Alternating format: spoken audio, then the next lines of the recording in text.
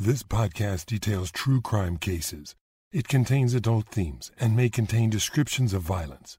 It is not intended for children. Listener discretion is advised.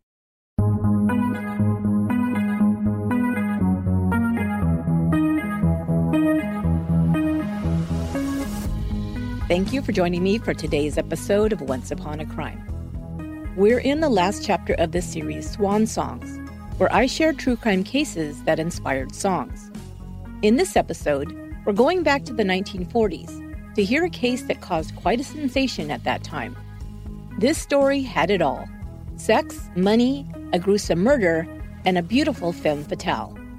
The public was both scandalized and titillated by this shocking crime and followed every twist and turn of this story closely. And there were many. This is the case of the infamous Evelyn Dick and the torso murder of 1946.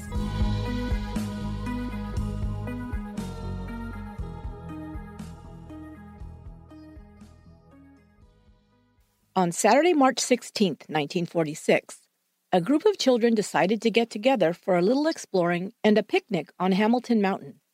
They were headed to Albion Falls, located on the hilly area just a few miles outside the city of Hamilton in Ontario, Canada. David Reed, age 11, and his little sister Faith, age 8, were making the trek with their neighbors, the Weaver boys: Jimmy, the oldest at 12, Robert 10, and Fred Weaver 9. The kids were horsing around on their way up when Jimmy and Robert began fighting over a little telescope they'd brought along. Both boys wanted to use it, and after starting to tussle over it, the bigger boy punched Robert in the nose. Upset, Robert ran off the trail they were on and down a hill, away from his brother. His little brother Fred followed after him. A minute later, Fred and Robert began yelling from the embankment where they were standing. They'd seen something and called the other kids over to look at it. About 20 feet down on an outcropping, they saw what at first appeared to them to be a dead pig. They could see blood and a portion of something wrapped in some type of cloth. The kids began inching their way down the incline, and as soon as they got closer, the gruesome discovery came into focus. It was a human body, but only a portion of one. They discovered that it was missing its head, arms, and legs. They had found a human torso. The children ran up to the road and flagged down an approaching car. Inside was a couple. The car pulled over. When the children told the man what they had found, he was skeptical, but agreed to follow them to take a look. Moments later, he returned to the car with a stricken look on his face. He told the woman to go and call the police while he waited with the children. When police arrived around 11 a.m. that morning, they found the torso partially obscured under some brush. It was resting stomach side down, with the shoulders positioned toward the bottom of the hill. It looked as if it had been pushed straight over the side of the hill from the top, but had gotten caught on the outcropping and stopped there. If it hadn't done so, it would have most likely dropped 200 feet to the bottom of the canyon and never have been discovered. Lowering themselves carefully, investigators took note of the torso. The victim was male, and the only clothing covering the body was a bodysuit type of underwear, like a woman's one-piece bathing suit. The arm and leg portions of the garment had been torn off. There was a large area of blood around the neckline. The head had been completely removed, as had the arms and legs. A photographer was called to the scene to record the condition of the torso and its position. The undertaker then arrived to begin the removal of the body. When the body was turned over, there appeared to be at least one bullet hole through the right side of the chest. There was also a large blood stain made by a deep cut across the stomach. From this, it was concluded that an attempt had been made to cut the torso itself in half. There was no blood on the ground or anywhere in the area, so it was believed that the murder and the dismemberment of the body had been done in another location. On Monday morning, the county pathologist, with the appropriate surname of Deadman, performed a post-mortem examination on the torso. Dr. Deadman described the victim as male, approximately 185 pounds, 5'10" or 5'11", aged 40 to 45, and Caucasian. The doctor approximated that the death of the man had occurred 10 to 14 days earlier. The neck had been severed at the area of the larynx with what appeared to be a saw. The right arm had been severed 4.5 inches below the shoulder by sawing through the bone and then bending it so it splintered in half. The left arm was sawed off completely about 7 inches below the shoulder. Both legs had been sawed through. The left leg was removed at about 6 inches below the hip, and the right side about 14 inches below. There was also a cut made across the torso at the area just above the navel. It was deep and had perforated the bowels. This cut looked to have been started and then stopped. When the bowel was punctured, it would have emitted a foul odor. Perhaps this, apart from the rest of the grisly deed, had finally repulsed the victim's mutilator enough to halt them in their tracks.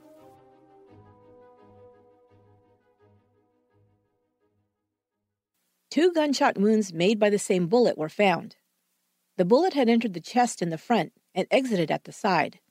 It was a clean through-and-through wound that had not caused any damage to the ribs or any organs, and would not have been fatal. A urine test revealed that the victim had imbibed quite a bit of alcohol. The level was significant enough to conclude that he had been intoxicated at the time of his death. Authorities could only hope that the poor man had been sufficiently numbed to be unaware of his impending doom. What had killed the man could not be determined by the pathologist. He thought it was most likely that the fatal wound, either by a blow, a bullet, or some other means, had occurred to the head to cause the victim's death. Because it was missing, this was simply a theory that could not be proven. However, the pathologist did conclude that it would have taken a person of some strength to dismember the body. Dr. Dedman even gave an estimate of how long it would have taken to saw through the limbs and sever the head, at least 30 minutes. Now it was left to the investigators to identify the body and start searching for suspects. As far as the identification, they were immediately in luck. A missing persons report had been filed by 2 different people that week for a man of about the same size and age. The day before the discovery of the torso, Ray Castle, a supervisor working for the Hamilton Street Railway, called to report one of his employees missing. On March 5th, 10 days earlier, streetcar operator John Dick had been absent from work and had not called his boss to report in. He had not been seen after that day, that happened to be Ash Wednesday. On the same day, Dick's cousin, Alex Kammerer, also reported his 39-year-old relative missing. Alex told police that his cousin had been staying with him and his wife Anne for about a month. He explained that John Dick and his wife Evelyn had separated on February 3rd, and John had moved in with them. It was Alex's understanding that he'd gone to meet his estranged wife on the last day he'd seen him, which was March 6th. Now, wondering if they'd found the body of John Dick, investigators sought out a close family member to come and identify the remains. On Tuesday, March 19th, John and Jake Wall, both brothers-in-law of John Dick, arrived at the morgue to attempt to make the identification. John Wall was married to Dick's sister Anna, and Jake Wall was married to his other sister, Lena. Jake quickly realized that he could not stomach looking at the torso and left the room. John Wall, however, was able to identify it as belonging to his brother-in-law, whom he'd known since they were kids. Investigators heard from several people, including his boss and family members, that John Dick and his 26-year-old wife Evelyn were in the middle of a contentious divorce. They also learned that Evelyn's parents, especially her father, Donald McLean, had strongly disliked her husband and had opposed the marriage. The couple had only been married a few short months before they'd separated. Now investigators knew their next task was to find out all they could about John and Evelyn Dick and their short-lived relationship.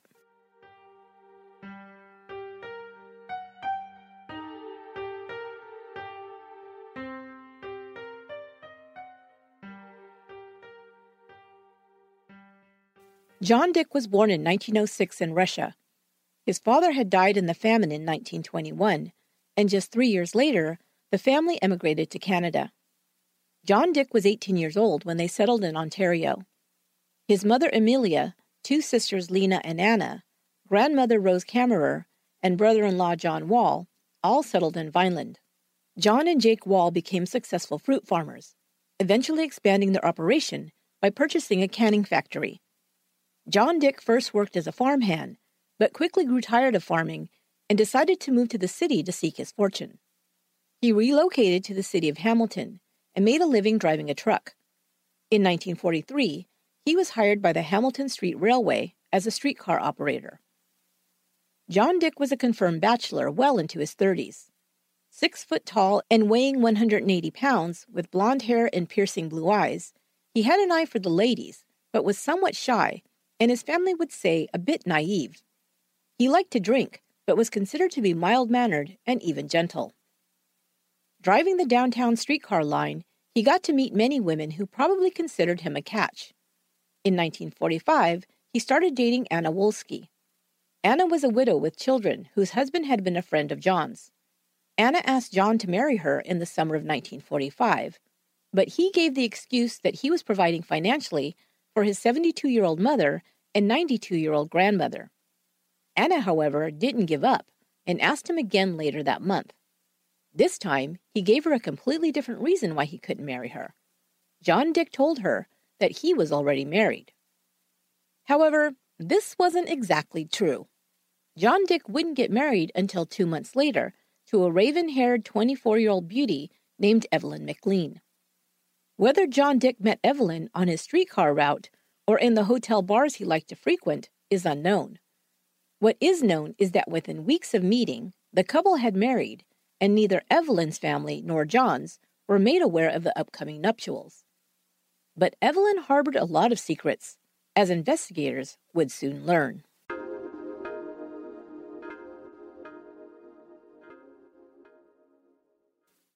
Evelyn McLean was born on October 13, 1920, in Beamsville, Ontario. She was the only child of Donald McLean and Alexandra Grant. Donald and Alexandra were married in Scotland in 1911. The McLeans came from farming families and emigrated to Canada to work their own farm. Their endeavor was not successful, nor were their attempts to have a family at first. Alexandra became increasingly bitter and resentful of her husband over the years of their marriage. Don McLean was 7 years her senior and a heavy drinker. In fact, he was often drunk, and the more he drank, the more verbally abusive he became. He was prone to violent mood swings, and he and his wife would get into loud, ugly arguments. Alexandra McLean was no shrinking violet. She was a domineering woman who held herself with the utmost respectability and felt herself superior to most people who were not as God-fearing and sober as she. So you can imagine what she thought of her drunken husband, the failed farmer. Alexandra was extremely unhappy at not achieving the financial position and social status she felt she was entitled to. She blamed her husband, and the couple's relationship was extremely rocky. Alexandra and Donald McLean would separate a total of 7 times over the course of their marriage. This may be another reason that Alexandra's dream of having children took so long to materialize. Their only child, Evelyn, wouldn't be born until Alexandra was 34 years old, which was quite late for that time. Alexandra doted on her pretty dark-haired little girl. Evelyn had a head of black glossy curls, a china doll complexion, and rosebud lips. Her mother was extremely proud of her and loved to shower Evelyn with the best of everything: clothes, toys, and anything her heart desired. Evelyn became spoiled as a result. But Alexandra considered Evelyn to be delicate and didn't allow her to socialize with other children. Because of this, Evelyn did not develop normal social skills and retreated into a fantasy life. She loved fairy tales where the girl is saved by the handsome prince, and later followed stories in newspapers and magazines of the seemingly charmed lives of Hollywood stars and celebrities. She was sure she was just as special, and like her mother, aspired to the finer things in life. The McLeans moved to Hamilton, Ontario, when Evelyn was just a baby. Hamilton was a town of steel mills and factories located close to the U.S. border. Because of its location, Hamilton had been used for rum running during Prohibition. Evelyn had grown up hearing stories about gangsters, and in fact, there was still a mob presence in the area. Evelyn's father found work in the factories and then was hired as a motorman for the Hamilton Street Railway in 1924. After 2 years in that position, he was moved into an office job and became assistant to the company's cashier. All the fares collected on the streetcars and buses were locked in a vault in the cashier's office each night. In the morning, the cash was counted. McLean stole the combination of the vault and made a copy of the keys to the cash boxes. He was the first one in every morning and would let himself into the vault where he embezzled cash and coins. Incredibly, no one ever caught on, and he continued to embezzle from the HSR for 20 years before he was finally caught. By that time, his total take was estimated to be in the ballpark of $200,000 to $250,000, or between $3 and $4 million in Canadian dollars today. Alexandra would later deny knowing anything about her husband's theft from his employer, but it did afford her the resources to provide her daughter a private school education. It also gave her the opportunity to try and buy their way into Hamilton's high society. Alexandra enrolled Evelyn in the prestigious Loretto Academy, a private Catholic school attended by the children of Hamilton's elite. Alexandra hoped that her daughter would be invited to society parties thrown by her classmates' parents, and eventually would meet and marry a well-to-do man. But Evelyn was socially awkward and tried much too hard to impress the other girls. They were put off by Evelyn McLean, who took to wearing fur coats over her Catholic school uniform and bestowing lavish gifts on friends who she was only casually acquainted with.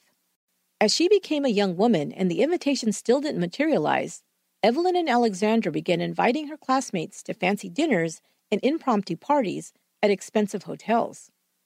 At these parties, Evelyn gave party gifts to the attendees, usually pricey silver compact mirrors for the girls and silver cigarette cases for the boys. She also insisted on picking up the tab at restaurants. She always had cash on her, usually in the form of coins. The way Evelyn tried to buy friends was just too much and reeked of desperation. She was avoided by most of her classmates as a result. Evelyn had grown into a beautiful young woman. She was startlingly attractive and had a knack for fashion. She dressed in the finest clothes, and her parents also purchased a flashy car for her 16th birthday. She stood apart from the crowd as she drove around town in her yellow convertible with leopard-patterned seat covers. While high school boys found her a bit strange, men began trying to catch her attention from the time she was about 14 or 15 years old. Evelyn, lonely and increasingly desperate to escape the chaos of her feuding parents, began responding to their overtures. She preferred older men with money who would take her out and wine and dine her at Hamilton's fine restaurants and hotel lounges. She allowed these men to spoil her and buy her gifts, and before long, rumors began to swirl that these were more than just dates. Evelyn McLean, it was rumored, was working as a high-priced escort and maybe even a call girl. But in reality, Evelyn was probably not charging wealthy men for dates, but simply enjoyed being squired around and given expensive gifts. She was getting loads of cash from somewhere, but it's not certain whether it came from her father's stolen loot or the men Evelyn was dating. One clue that she was not sleeping with men for money was the fact that it was Evelyn who commonly offered to lend money to her suitors, not the other way around. But Evelyn certainly did like the attention, and especially seemed to enjoy betting the most wealthy and prominent men in town. The reason we know this is because it was later discovered she'd kept a black book, with details including the names of these men. There were sons of prominent families, lawyers, at least one financier, and a magistrate's son listed among her lovers. Evelyn was most often seen with men who were many years her senior, but she also liked younger, more athletic men as well. When the war began, she was drawn to men in uniform. It was speculated that it was her mother's influence that caused her to date the older, wealthier men, but given a choice, Evelyn preferred her suitors younger and more attractive. It was also believed that Evelyn became pregnant at least twice and had at least one abortion. In 1942, she gave birth to a baby girl that she named Heather Maria. When she gave birth to Heather, she listed herself as Evelyn White on hospital records. Of course, an unmarried woman giving birth was viewed as scandalous in the 1940s, so Evelyn invented a fake husband named Norman White. Norman, she said, was from a wealthy Cleveland family and was in the Navy and away at sea when their daughter was born. Of course, Evelyn had never been married. Not quite a year after Heather's birth, she gave birth to a second child, another girl. The baby was stillborn. 8 months later, Evelyn found out she was pregnant yet again. This time, she told the doctor that the father's name was J.N. White, and once again said her husband was on active duty, serving in the Royal Canadian Navy. Evelyn was still living with her parents, who at the time of this pregnancy had reconciled and were living in the same house once again. Evelyn's father, already providing a roof not only for his 24-year-old daughter, but also a 2-year-old granddaughter, put his foot down. McLean raged against the situation, telling his wife that Evelyn would not be bringing another fatherless child into his house under any circumstances. Alexandra, as always, took her daughter's side and fought viciously with her husband, but Evelyn decided it was time to get her own place. In August of 1944, Evelyn rented her own apartment. Obviously pregnant, she told the landlord that it would just be her and her 2-year-old daughter moving into the unit. She said the doctor had given her the sad news that the baby she was carrying was dead, and she was scheduled for a procedure to remove the fetus.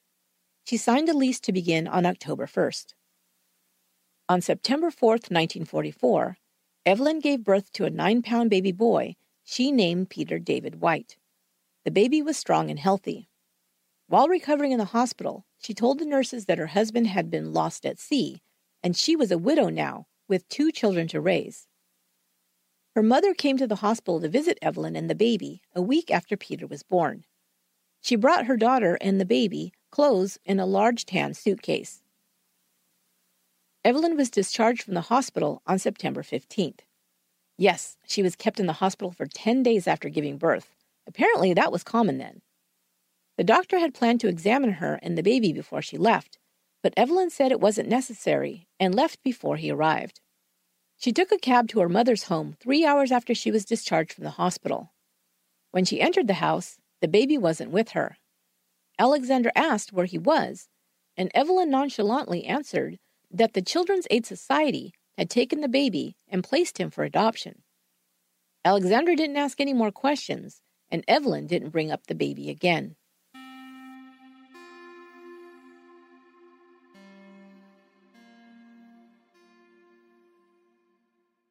And why did Evelyn return to her parents' home instead of her own apartment? Well, Evelyn rented the apartment not to live in, but to have a place to entertain her suitors. By this time, her parents were on the skids again, and her father moved out permanently the following spring. Evelyn continued to live with her mother, even sharing the same bed, but spent time at her own apartment when she had a date. Again, Alexandra asked no questions. By that time, Evelyn was the one providing financially for her mother, although she had never held a job.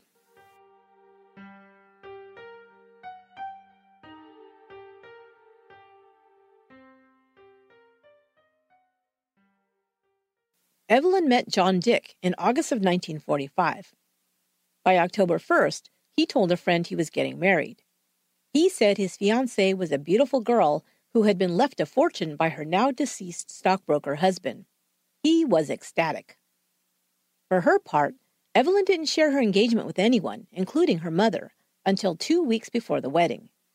When she found out her daughter was marrying a streetcar operator, Alexandra was furious and refused to attend. Evelyn and John Dick were married on October 4th, in front of 2 friends and 2 boarders who lived in Dick's rooming house. He was 39, she was 24. So the million-dollar question is, why did Evelyn marry John Dick? No one believed it was for love. They hardly seemed to know one another, and Evelyn had never seemed that enthralled with any of the men she'd dated, many of whom had been more prosperous, younger, and more handsome than John Dick. When asked point blank why she'd married Dick, Evelyn said he was good at helping around the house, and as an HSR employee, could secure things for her that were rationed due to the war, like soap chips and other items. Seems like a pretty thin reason.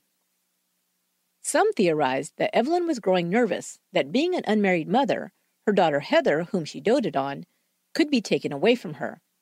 It wasn't unheard of at that time for children born to unwed mothers to be removed from their homes and placed into orphanages. The war had ended, and the "my husband is overseas" excuse couldn't last much longer. Perhaps she did it to spite her mother? Was she tired of feeling controlled by her mother's insistence she date and marry a wealthy man? Maybe, But Evelyn was also materialistic, and it seems unlikely she'd marry a man of no means and doom her own future. No, it's more likely that Evelyn had been hoisted on her own petard. In other words, she'd fell into her own trap of lies. John Dick told a friend that his bride was a wealthy widow, and he may have thought of her as his ticket to the good life. Meanwhile, Dick had told Evelyn that he and his mother owned shares in the family's successful fruit canning business. He said his shares were worth a fortune, implying he'd be selling some soon after the wedding in order to provide his new wife with the best of everything. The best clue that John Dick was simply a means to an end for Evelyn was that after the I do's had been said, Evelyn returned home to her apartment alone. She told her new husband that her place was too small, her mother had since moved in, and that they'd need to find a house before they could move in together. Stunned and disappointed, Dick returned to his boarding house, not to Evelyn's swanky apartment, located in a refurbished mansion near Hamilton Mountain.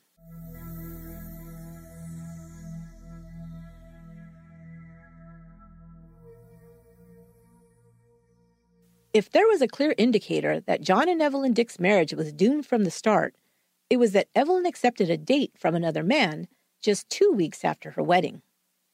Bill Bohozik had first seen Evelyn in the summer of 1944.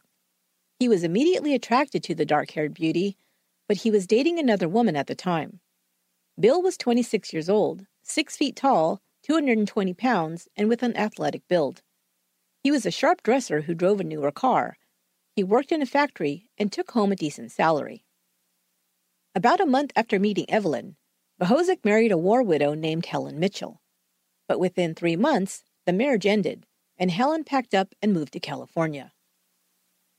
Bohozik bumped into Evelyn just days after her wedding. Not bothering to share this news with him, Evelyn agreed to accompany him to a hotel bar to have a drink. She accepted another date with him for the following Sunday.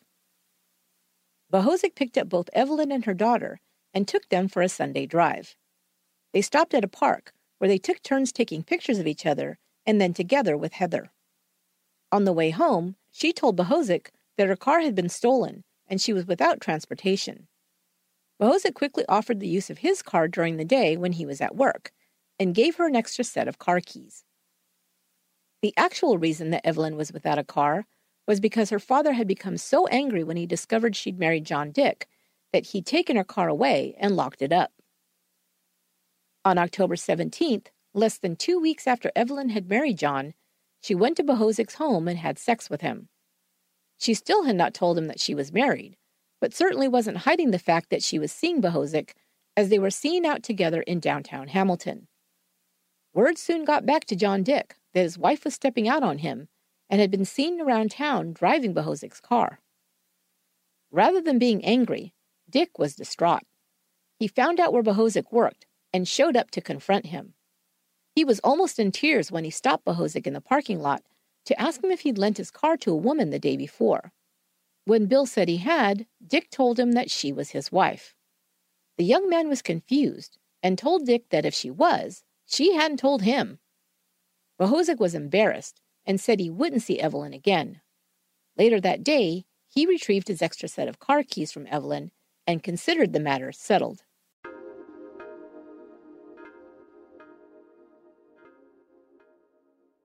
John Dick and Evelyn continued to have problems. Dick thought if he could buy his wife a house, she might settle down.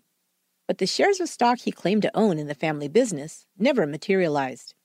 He tried to stall Evelyn by telling her his mother was holding up his shares, and he was working on having her release them. Truth was, neither he nor his mother ever had a stake in the business. His only income was a paycheck from the Hamilton Street Railway. Desperate to purchase a home, he asked Evelyn's mother for a loan of $1,200 for a down payment. Alexandra was outraged. Dick had told her just before he wed her daughter that he had $2,500 in the bank, and now he was admitting he had no savings at all. She refused to loan him any money. However, Evelyn Dick was flush with cash. A few weeks after her marriage to Dick, she purchased a house located at 32 Carrick Avenue for $6,300.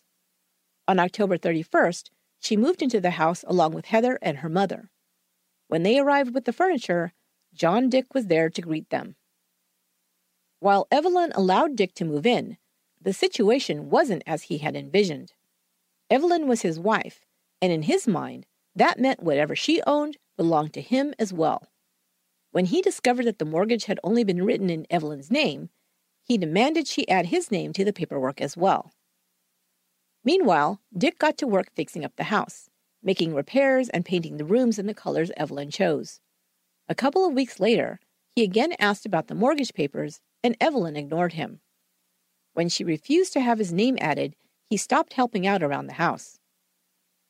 John Dick began complaining about his marriage to anyone who'd listen. He said he wanted his mother-in-law out of the house and said it should rightfully belong to him. He told people that if Evelyn didn't agree to include him on the deed, he would, quote, give her a hell of a time, unquote. He also shared that his father-in-law had threatened his life. Donald McLean made it very clear that he hated John Dick, who he called a foreigner, although he himself was from another country. Both Donald and Alexandra McLean thought Dick was a loser who wasn't good enough for their daughter. Fights between Evelyn and her husband continued to escalate. Evelyn told her mother they fought about women and money, and Alexandra heard Dick demanding $100 from Evelyn or he'd, quote, slit her throat, unquote. Dick started staying away from his home more, and while Evelyn told her mother that he was out with other women, his cousin's wife, Ann Kammerer, said he had been staying at their home off and on when he and Evelyn were on the outs. By February 3rd, John Dick left Evelyn's home on Carrick Avenue for good. He moved in with his cousin Alex and his wife Ann, although whenever he wasn't working, he continued to follow Evelyn, spying on her.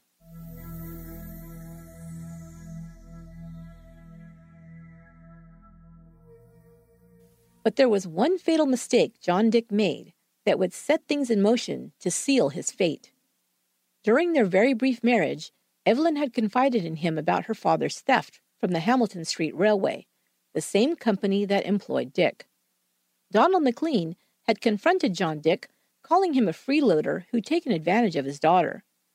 During this argument, Dick angrily countered by calling McLean a lousy thief and told him he knew all about the money he'd embezzled. McLean became enraged and threatened to shoot his son-in-law. Dick took the threat seriously and reported it to the Hamilton police.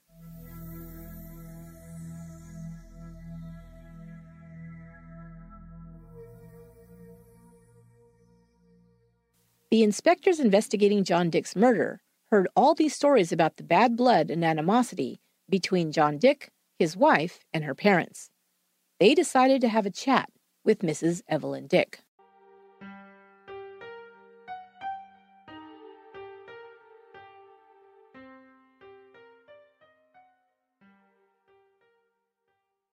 On March 4th, John Dick was scheduled to work but called in sick. He was still convinced that Evelyn was seeing Bill Bohozic, and it was believed he'd taken the day off to try and catch them together. That same day, Dick called his mother-in-law to ask her for a small loan. He was given a cash bank from his employer to make change with while driving his streetcar route, usually in the amount of $75 to $100. Dick had been seen in hotel bars drinking heavily, and it seems that he used that cash to pay his bar tabs. The loan he asked Mrs. McLean for was to make up the amount he was short from his cash bank. Alexandra had covered the shortage for Dick before, but on that day she refused, and he went away empty-handed. That was the last day she would ever hear from her son-in-law. The next day was Ash Wednesday, and John Dick did not show up for work. 10 days later, Dick's employer would report him missing. The following account is the timeline of events from the day John Dick went missing until Evelyn Dick was brought into the police station for questioning.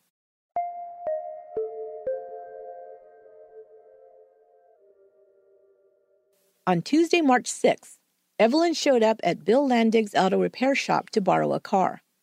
Landig was an acquaintance of her father's and had given Evelyn the use of his black 1938 Packard sedan several times that month already. That day, she arrived at the garage at 2 p.m. to pick up the keys, promising to return the car by 5. At a little after 2 p.m., John Dick was observed eating a late lunch at the Windsor Hotel dining room in Hamilton. It was the last place he'd be seen. Around 6 p.m. that evening, Evelyn returned home to Carrick Avenue and asked her mother for the key to their garage, telling her she was going to park the Packard inside. Her mother said it would never fit. It was too big and the garage was full of junk. Evelyn told her to, quote, mind her own business, unquote. Alexandra watched as Evelyn repeatedly tried to fit the Packard in the garage with no luck. She finally gave up and drove off. Evelyn returned the car late, at 7:30 p.m., to Bill Landig's garage. He'd already gone home for the night, so she left a note with the keys. She apologized, saying that her daughter had cut her face and had bled on the car seat covers. She'd taken the stained covers off and promised to replace them. 2 days later, Alexandra commented to Evelyn that she hadn't seen John Dick operating his streetcar in the last few days. Evelyn told her she'd, quote, never see him on a streetcar again, and it's not likely he'll bother me again, unquote. When her mother asked her to explain, Evelyn responded, shut your damn mouth and keep your nose out of my business. The next Tuesday, Evelyn visited the Central Police Station to ask if John Dick had been arrested. Asked why he might have been arrested, Mrs. Dick said that he was suspected of running away with tickets and money belonging to the Hamilton Street Railway. When the officer said he had no record of John Dick being arrested, she thanked him and left. 4 days after that, John Dick's torso was discovered on Hamilton Mountain.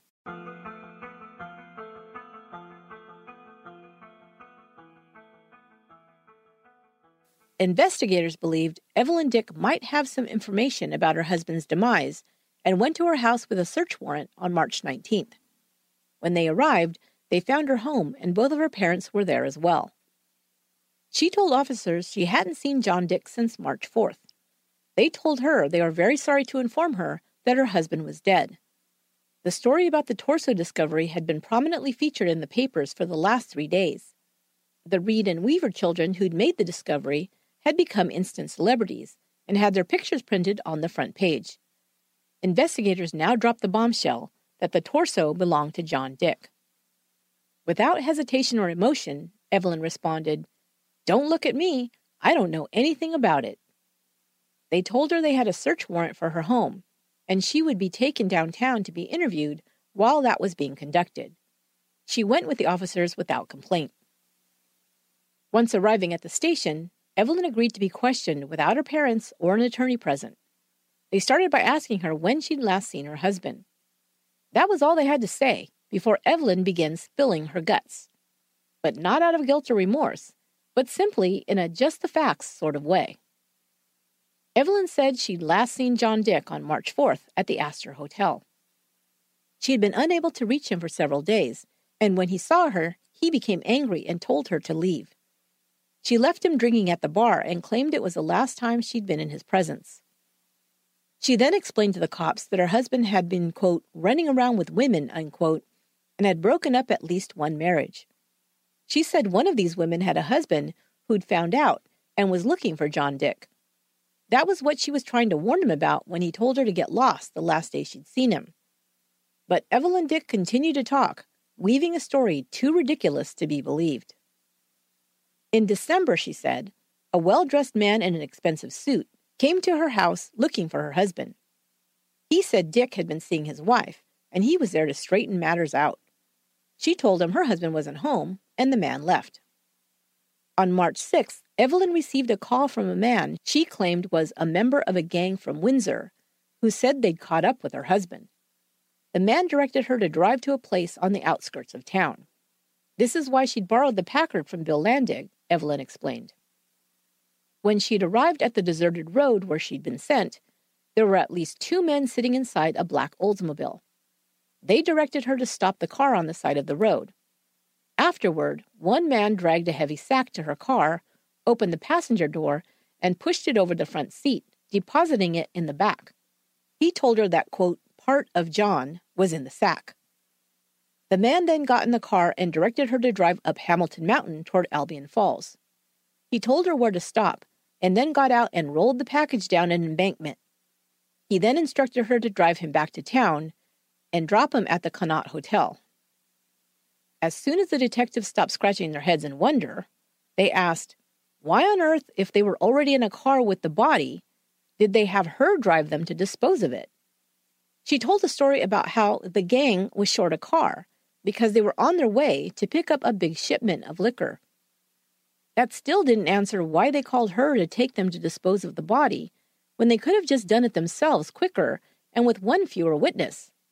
She shrugged her shoulders and explained that they had something else to do. They'd heard just about enough by that point and decided to arrest Mrs. Dick. But they had one more question. They'd seen no emotion at all from the woman whose husband had been murdered and cut into pieces. Just how did she feel about John being murdered? I just can't express how I feel, Evelyn answered. Then she threw some shade at her husband by mentioning the supposed affair with the gangster's wife, who she now also said he'd impregnated. But, I mean, it was a pretty mean trick to break up a home, she said. Now they asked her straight out, Mrs. Dick, did you have any actual part in the murder of your husband? No, she answered. I know nothing about where his legs, arms, or hands are.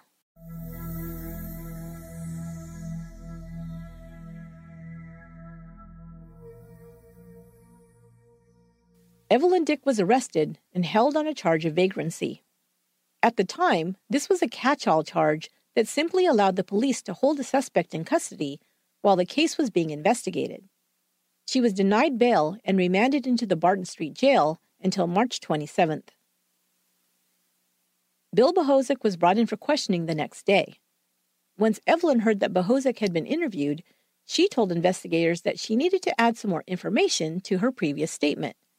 She now implicated Bill Bohosic in the murder of her husband.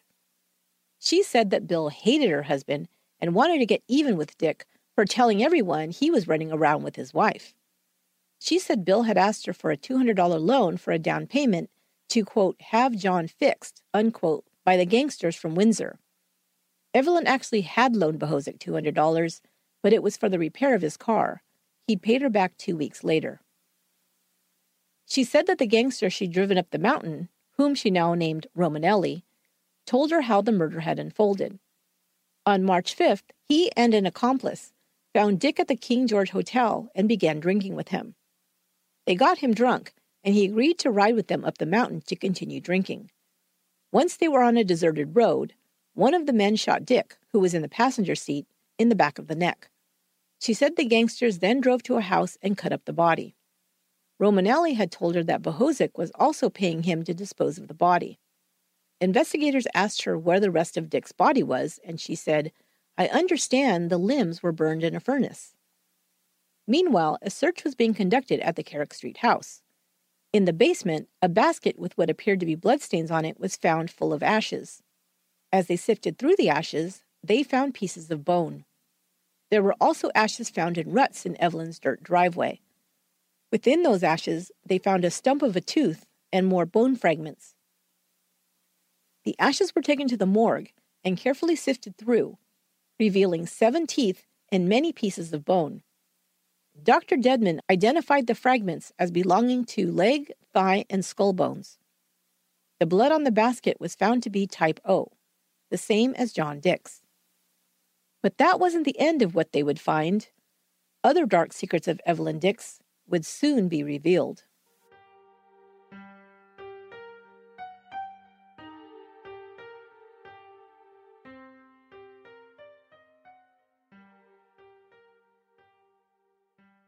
On Friday, March 22nd, another search of Evelyn Dick's house was conducted. This time, the attic was searched. There, investigators found a locked, tan-colored suitcase. Alexandra said it was the one her daughter had brought home with her from the hospital after the birth of her last baby. But the key had been lost. Police officers pried open the suitcase, releasing a foul odor from inside. They observed a burlap bag, inside of which was a small wicker basket. Inside the basket was a cement-filled cardboard box. There was a piece of cloth poking out of the cement.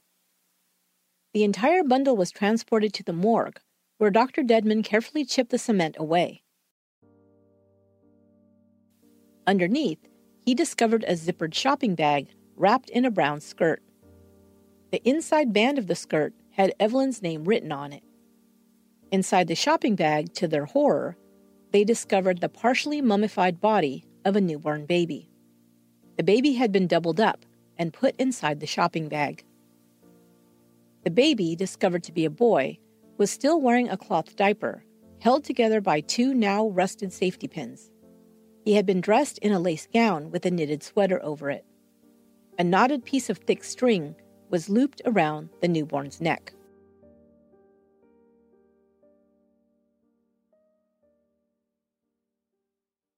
Evelyn was interviewed for a third time. Investigators told her about the discovery of the ashes in her furnace. Once again, she told them she'd spill the entire story. This time, Bill Bohozik was implicated further. Evelyn claimed that Dick had caught her having sex with Bill Bohozik on October 9th, 5 days after Dick and Evelyn's wedding. Later, even after she told Dick she was no longer seeing Bill, he didn't believe her. Months passed, and on March 4th, Dick accused her of being pregnant with Bohozik's baby. 2 days later, Evelyn witnessed her husband leaving the King George Hotel with Romanelli and another man. Later that day, Evelyn said Bill called her to say, "We've got him at last." Bill told her to meet him at the Royal Connaught Hotel. When she arrived, Romanelli was there. He handed her a box with her husband's watch inside. He said Bill wanted her to have it. She was driving Landeg's Packard at that time, and Romanelli said he needed it. She didn't want to, but she lent it to him, and he took her home before driving away in the Packard. When Romanelli returned the car, Evelyn noticed a lot of blood in it. She also said she found a blanket covered in blood inside, as well as part of the face wrapped in a cloth. Romanelli told her that these were parts of the body that, quote, would not burn, unquote. Evelyn said she put these parts in her garage in a bushel basket. She then drove Romanelli back to the hotel and returned the car. That's when she admitted to her mother that John Dick had been fixed. She claimed that her mother knew Bill Bohozik had wanted to get revenge on her husband for some time.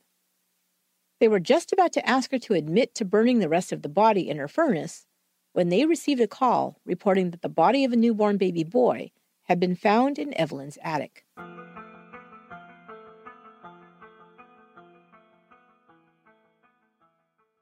Every time more evidence was discovered to implicate Evelyn Dick in a crime, rather than denying the allegations, she added, subtracted, and inserted more information into the stories she told police.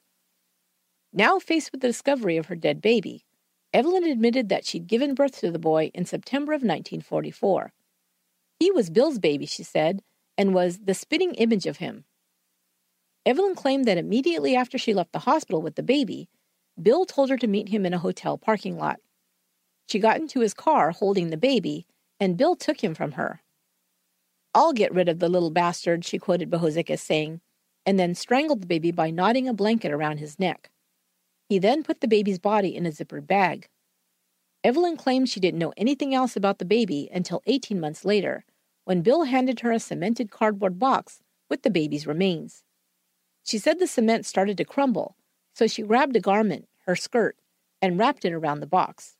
She then poured more cement over it to hold it into place and put the bundle in her attic.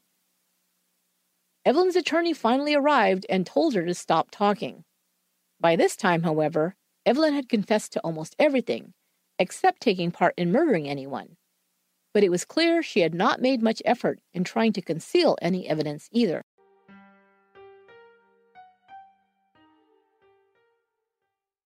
Evelyn was formally charged with John Dick's murder on March 26. Through her attorney, she now said that only the third interview she gave police was true. She was remanded into custody until April 10th. On March 29th, Bill Bohozik was shocked to discover that he was being charged with the murder of Evelyn's baby boy. She was also charged with that murder on the same day. Bill was taken into custody. But Evelyn wasn't through throwing people under the bus yet. On April 12th, she asked investigators, quote, "When are you going to bring the old man in? He's in it," unquote, meaning her father, Donald McLean. Evelyn said her father was the one who loaned Bill the gun. She said he also wanted Dick dead because he was afraid he'd rat him out about stealing from the company. Evelyn's story changed once again. Now there was no Romanelli, and Evelyn put herself right at the scene of the murder. After her father loaned Bill the gun, they had tested it in the basement of McLean's home, located at 214 Roslyn Avenue. McLean's house had already been searched, where investigators had found a gun, $4,400 in cash, and thousands of stolen streetcar tickets. Without cancellation marks, the tickets were worth the value of new tickets and could be used or sold. The search uncovered thousands of them stuffed into bags and boxes and hidden throughout the house. The combination to the Hamilton Street Railway office vault was also found written on a piece of paper in McLean's home. They also confiscated a butcher knife and a small saw, along with a Detective Stories magazine outlining a case of a dismembered body burned in a furnace. Donald McLean was arrested for theft and taken into custody. Back to Evelyn's statement. On March 6th, Evelyn now confessed that she had met her estranged husband at the hotel bar ostensibly to talk things over, but the bar was closed. She suggested they pick up some liquor and go somewhere for a drink. Then Evelyn said, "Hold your hat." She and Dick met up with Bill Bohozik, and all three went together for a drive up Hamilton Mountain. What? They stopped and had some drinks together, said Evelyn. She continued driving, and Dick drank more, becoming very intoxicated. Bill was sitting in the back seat when she stopped the car near Albion Falls. It was there that Bill shot Dick in the neck twice, just below the hairline. Evelyn said Bill then wrapped a blanket found in the car around Dick's head. But Dick groaned, indicating that he wasn't dead. So Bill shot him once more in the chest. They then drove the Packard to Evelyn's house and put the body in the garage. Dropping Bill back downtown, Evelyn then cleaned up the car as best she could and returned it to Bill Landig's garage. Bill was tasked with coming back to dispose of the body. He cut up the body in the garage and burned parts of it in her furnace and other parts in the furnace at her father's house. Believing the whole family to be involved in the murder of John Dick, police also arrested Alexandra McLean and held her on a vagrancy charge. Little Heather, now 4 years old, was placed into temporary foster care.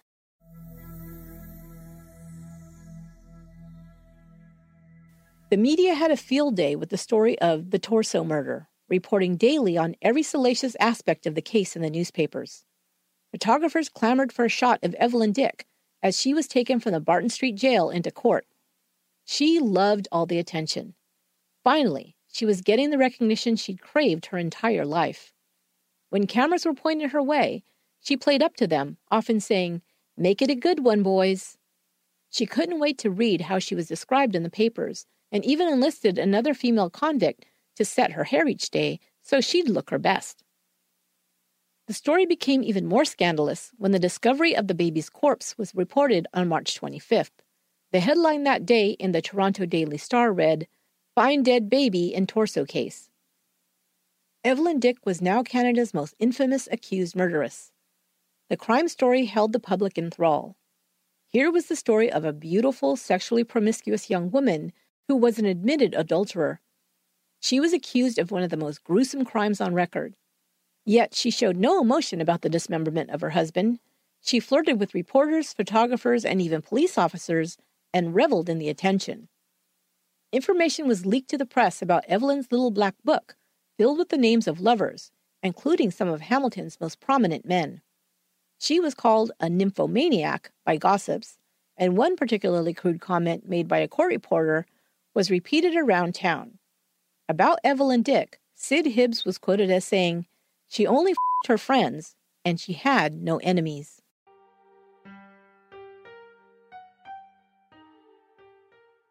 The court found insufficient evidence to hold Alexandra McLean on murder, but she was held as material witness and freed on $4,000 bond. Evelyn Dick's trial for the murder of John Dick began on October 7, 1946. Evelyn spent 6 months in jail awaiting trial. It was common knowledge that Evelyn was crazy for chocolate, and admirers sent chocolate bars and other goodies to the jail. As a result of all these gifts, by the time her trial began, she was a bit plumper than when she'd first been arrested. The prosecutor laid out the court's case, which included Evelyn's relationship with Bill Bohozik. John Dick's strained relationships with Evelyn, Bohozik, and Donald McLean, the blood and other evidence found in the Packard, the ashes and bone fragments found in Evelyn's basement and in her father's home, the evidence of Don McLean's theft from his employer, and John Dick's knowledge of the embezzlement, and finally, all of Evelyn's own statements to the police. The star witness for the prosecution was Evelyn's own mother. Alexandra McLean testified truthfully, not only because she was a God-fearing, straight-talking woman, but because she'd been threatened with jail herself should she perjure herself on the stand. She truthfully testified to her daughter's admission that it was unlikely John Dick would trouble her again. Upon questioning under oath, Alexandra stated that she'd pressed her for more information, asking, "Nothing's happened to him? He's not been killed?" To which Evelyn answered, "Yes, John Dick is dead, and you keep your mouth shut." The defense called no witnesses, but instead claimed that Evelyn's statements had been coerced. They said she'd been enticed by the promise of chocolate bars to speak to the investigators. On October 15th, the prosecution rested its case. The defense was laid out in the closing arguments, pointing out that there was absolutely no evidence that Evelyn Dick had murdered John Dick. If anything, she was only an accessory after the fact by helping to dispose of the body, her attorney said. He pointed the finger squarely at Bill Bohozic. On October 17th, the jury came back with a verdict of guilty and a recommendation of mercy. The judge handed down his sentence. Evelyn Dick was sentenced to be hanged in 3 months' time on January 7th. She still displayed no emotion.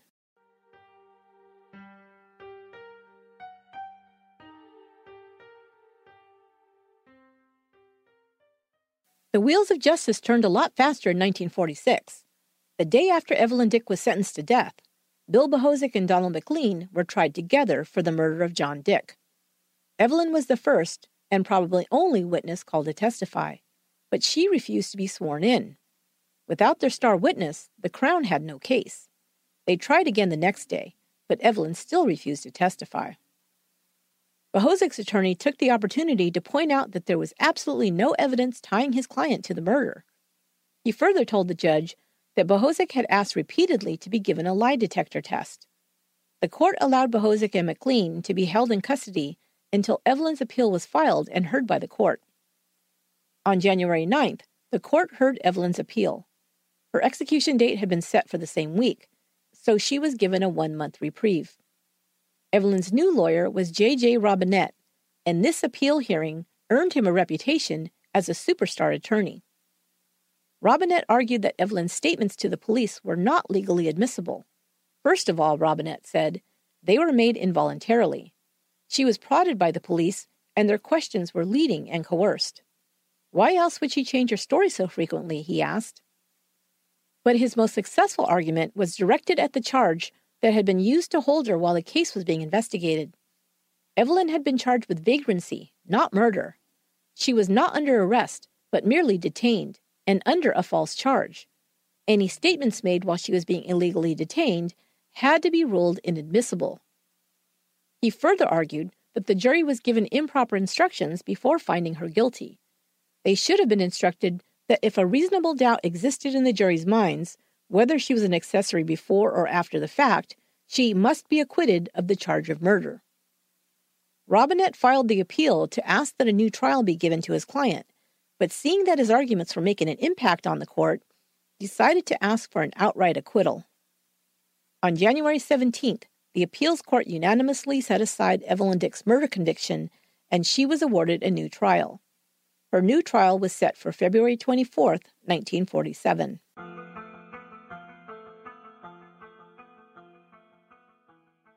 Before her second trial, Evelyn went on a crash diet and shed the 20 pounds she had gained while sitting on death row. Her statements to police would not be allowed into evidence at her new trial. Alexandra McLean was called as a witness once again, but this time her testimony changed just a bit. Now Evelyn's mother testified that her daughter didn't say that John Dick was dead, but only that he, quote, wouldn't bother her again, unquote. This time the jury took 5 hours to reach its decision. For the first time, Evelyn seemed to be nervous and sat at the end of her seat waiting for their verdict to be announced. They found her not guilty. Afterward, her mother was quoted in the press saying, "That's the power of prayer. We're Anglicans, and we believe in the power of prayer."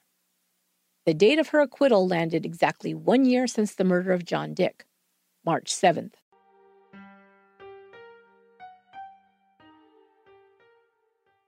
Evelyn still faced another trial. She and Bohozik were being charged in the death of baby Peter. Before the trial began on March 24th, Bohozik and Evelyn's father were both finally released on bond. Robinette was not as confident he could win an acquittal for his client on this charge. He thought the best he could do would be to get Evelyn's charges reduced to manslaughter. The infamous suitcase the baby was found inside was brought into court. Evelyn's doctor testified that the baby was born healthy on September 5, 1944, and was not seen alive after leaving the hospital with his mother. Alexandra was compelled to testify again. She told the court that Evelyn had told her the baby had been taken by the Children's Aid Society. She also told the court that she believed her daughter was married to a Mr. White, which is almost certainly untrue. She also confirmed that Evelyn's father had not wanted another baby in the house, and she'd fought with him over this. Dr. Dedman testified that the baby was most likely strangled with the cord found around his neck. Under cross-examination, he admitted he couldn't be certain of this due to the advanced state of decomposition. The defense presented Evelyn Dick as a loving mother who'd taken good care of her living child Heather and had prepared for the birth of her baby boy by seeing her doctor regularly during her pregnancy, purchasing clothes, a bassinet, and other items the child would need, and preparing a room for the baby in advance. In his closing statement, Robinette said that his client was being judged unfairly, not because there was evidence that she had murdered her baby, but because of the life she led. As for who had killed the baby, Robinette pointed to Evelyn's father. It was he who didn't want this baby brought to his home, and the cement trowel was found at his home, not Evelyn's. Before the jury was to make its decision, the judge decided that they could find for manslaughter or murder. The charge of murder would carry the death penalty. The jury came back a few hours later, finding Evelyn Dick guilty of manslaughter. The judge sentenced her to the maximum sentence allowed. She would spend the rest of her natural life in prison.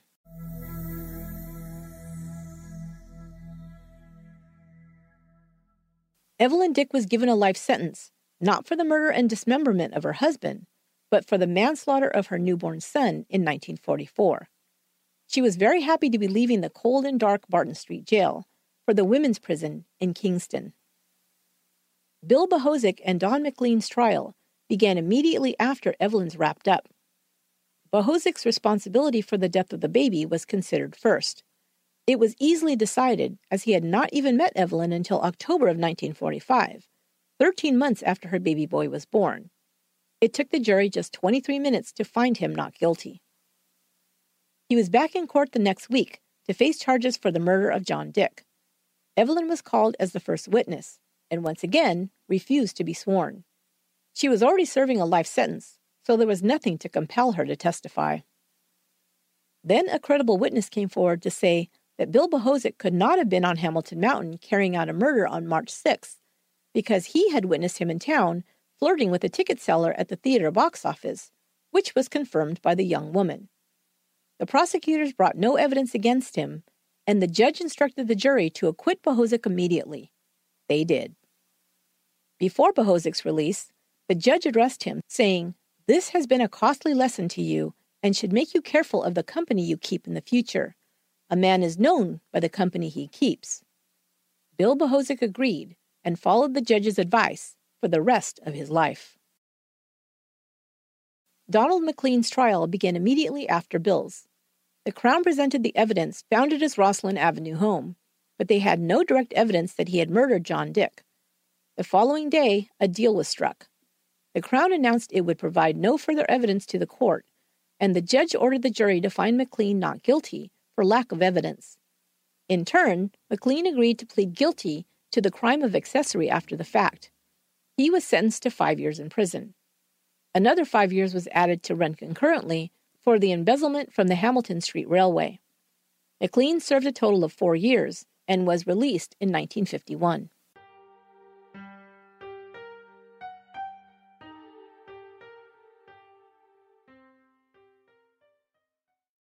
Evelyn's story doesn't end just quite yet.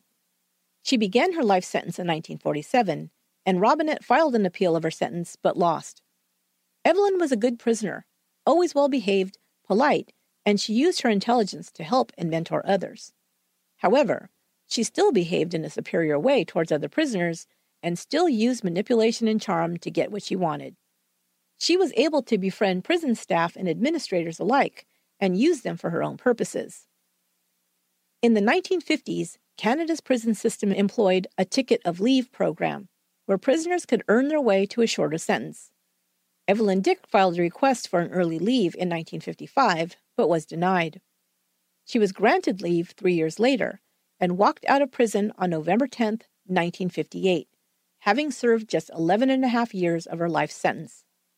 The following year, the ticket of leave program was dissolved.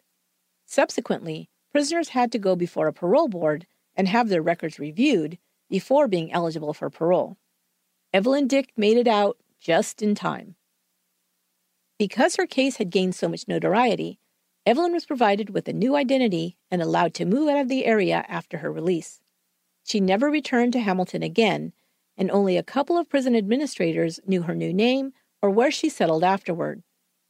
In 1985, at the age of 65, Evelyn Dick was granted a pardon by the federal government, which meant she no longer had to report to police or a parole board, and her record was now permanently sealed.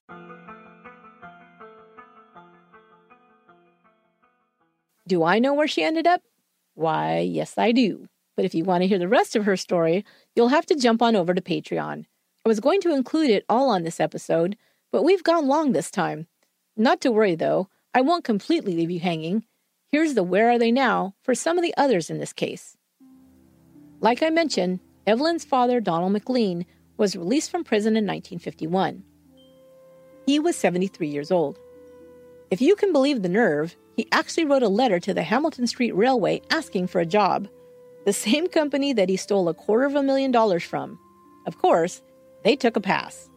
He lived his final years in a rooming house supported by his pension and part-time work as a parking lot attendant. He died in 1955 at the age of 77. Evelyn's daughter Heather was raised in Hamilton by her grandmother Alexandra McLean. She began using her middle name and was thereafter known as Maria McLean. In 1958, at the age of 17, she married a factory worker. She had a daughter of her own in 1960. She was divorced in 1967, and she and her daughter moved to Toronto.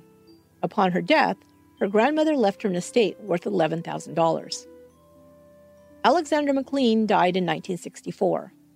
There was a rumor that Evelyn would be attending her mother's funeral. She did not. Bill Bohozik continued living in Hamilton and working for his same employer who never believed he was guilty of murder.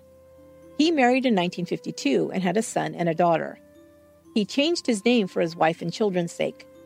He and his wife were married for 44 years. He died in 1996. And the songs? Well, there's two of note. The first song, inspired by the Torso murder, was a schoolyard song used to skip rope to, much like the Lizzie Borden took an axe and gave her father 40 whacks variety. But this one was a bit naughtier. I had to read it a few times before I got the joke. It's much easier to hear when said out loud. To put it into context, though, you have to know something kind of weird. This detail was learned by the public during Evelyn's first trial, when Dr. Dedman testified regarding the postmortem examination. John Dick's body was missing all but one appendage. The one that sounds like his name? Okay, so here are the lyrics to this little ditty sung by schoolchildren. You cut off his legs, you cut off his arms, you cut off his head. How could you, Mrs. Dick? How could you, Mrs. Dick? The story of the infamous Evelyn Dick has been shared a variety of ways over the years. In 1974, a book titled Torso, penned by crime writer Marjorie Freeman Campbell, was released. In 1982, CBC's radio program titled Scales of Justice aired the drama How Could You, Mrs. Dick? It was later staged as a play with the same title. In 1989, a second song about Evelyn Dick, released by the band The Forgotten Rebels on their Untitled album, gained popularity. The lyrics go something like this. Evelyn was a party girl from Hamilton's South. Her hubby drove a bus around the Gore Park fountain. Then one day they had a terrible fight. You should have seen what happened that night.